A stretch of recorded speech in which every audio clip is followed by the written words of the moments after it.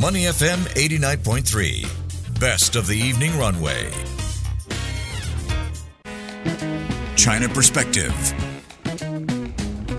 Money FM 89.3. Good afternoon. It is the evening runway. Time now to turn our attention to headlines coming out of China. Beijing's attempts to strengthen ties with other countries like South Korea and Syria. To senior Nomura official Charles Wang Zhonghe barred from leaving mainland China. A lot of headlines to get through. And on the line with us is Dr. Oh San, Senior Fellow, Singapore Institute of International Affairs, who I believe is traveling from airport to airport right now. Dr. Oh, how are you? I'm doing okay, and I'm traveling to China again soon. Wow, you are really an international man of mystery. All right, speaking of China, let's talk about China's attempts to strengthen ties with other countries. South Korea, one of them. Xi Jinping calling for China and South Korea to meet each other halfway. Okay, how could this potential relationship work, especially with a certain North Korea in the background? Well, South Korea, of course, very concerned about its own security, and thereby it would like to have a strong U.S. presence in South Korea, and sometimes with quite advanced systems against North Korea's purported nuclear testings and so on. But, of course, those same weapon systems sometimes could be used to target China as well, and herein lies the difficulty between the relationship between China and South Korea. So meeting both sides midways, I don't know what that means. I would suppose it means China would not try to boycott South Korea's products. On the other hand, South Korea would make it clear, I don't know how clear, that those U.S. weapons presence would be targeting exclusively North Korea, not China. Yeah, on the surface, you look at South Korea and you feel a sense of a bit of under pressure because, you know, the ties between the U.S. and China are not so good, but China wants to make good with you. And then you have an issue of North Korea's Kim Jong-un vowing to promote cooperative relationships with China. How will they view, impossible question, Doctor. What's the best step to take, or what's the likely steps that are going to be taken? Well, I think the key is still North Korea. Okay. It would like to, of course, continue with its, shall we say, one-person rule. But if there could be some form of lessening of this sort of boycotts on North Korea, and perhaps even some foreign investments into North Korea, and of course on North Korea's terms, then South Korea's security threat could be lessened, and thereby the U.S. very strong presence in South Korea might also be lessened. Then China will feel comfortable. Ideally, that would be the case, but of course, a lot would depend on the attitude of the North Korean leader. All right. From that, we move on to the potential relationship with Syria. They've announced the formation of a strategic partnership last week. Why Syria, Dr. Oh? Well, it is opening to the Mediterranean Sea, right? I wouldn't say everybody, but many of the major powers are in Syria. Russia, the United States, so why not, for example, China, right? Especially as now, after a very protracted civil war, Syria is in need of a lot of infrastructural development, right? And you go around the world, who is most famous for that? It's, of course, China. Right. So, China could gain both strategic influence as well as business opportunities in Syria. Okay. I'm just going to pick out a few key phrases that were used as part of this formation of this strategic partnership, right? Firmly support each other, jointly safeguard international fairness and justice. I mean, these are your standard key words, press words, things that, world leaders tend to use. But how are they going to do this? How will the dynamics work? Well, what I would be most interesting is to see what will be the dynamics between Russia and China in Syria, assuming China does enter Syria in some form or manner.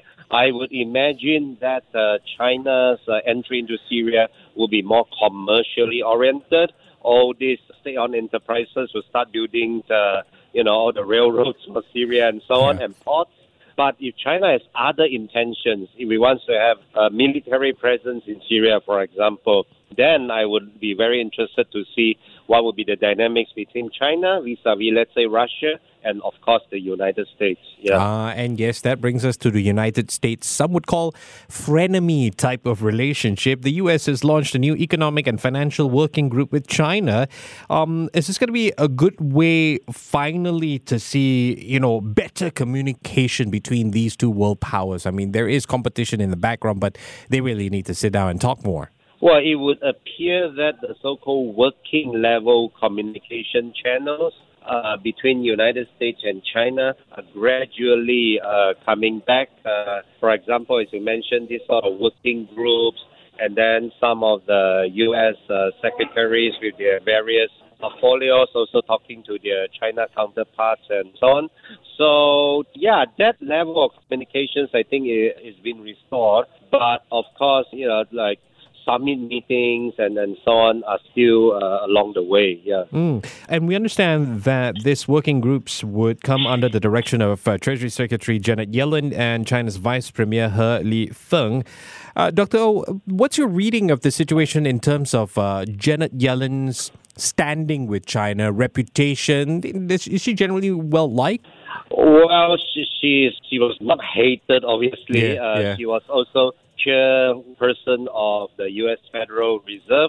So in her person, there is a lot of, shall we say, financially related reputations.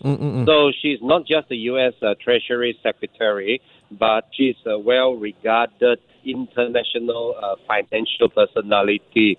And, of course, I think in that sense, China feels more comfortable dealing with her, just as China feels comfortable dealing with a lot of other American business leaders, including Bill Gates.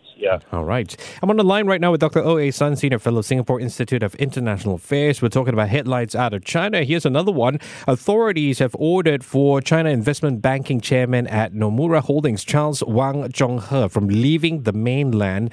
Dr. O, what do we know so far? I understand China's Ministry of Foreign Affairs have claimed that they are not aware of this issue.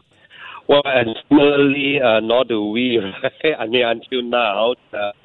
It would appear that in recent days, there were some, shall we say, senior officials of foreign companies or their branches which are based in China. These senior officials have been either prevented from leaving the country or sometimes even detained for, shall we say, brief periods of time.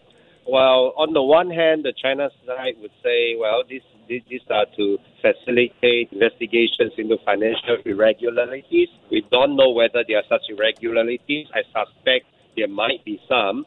But on the other hand, the western part, the West as well as Japan and other countries, they will feel that these are harassments from the Chinese authorities. So we don't know yet the details of this particular case. And you can't help but wonder if there's any potential it's connected to the investigation into the tech dealmaker Bao Fan and his former colleague Kong Lin. The possibility of all of them being linked up, I suppose that's also cause for speculation. Yeah, well, nowadays you see, for example, if you are in the corporate sector in China and beyond, sometimes you get fundings from all around the world, right? You get fundings from your domestic, gigantic China banks, but sometimes you also get fundings from foreign sources. And when the government or the authority is cracking down on some of these, again, shall we say, irregularities, then, well, sometimes the investigations will extend both domestically and even to some of these foreign finance houses. All right, definitely a story that's in development we will watch out for. I've been speaking with Dr. O.A. Sun, Senior Fellow, Singapore Institute of International Affairs. Thank you, sir, for your time. Take care and have a great Tuesday evening. Thank you very much indeed. To listen to more great interviews, download our podcasts at audio.sg or download the audio app. That's AWEDIO, audio at the App Store and Google Play.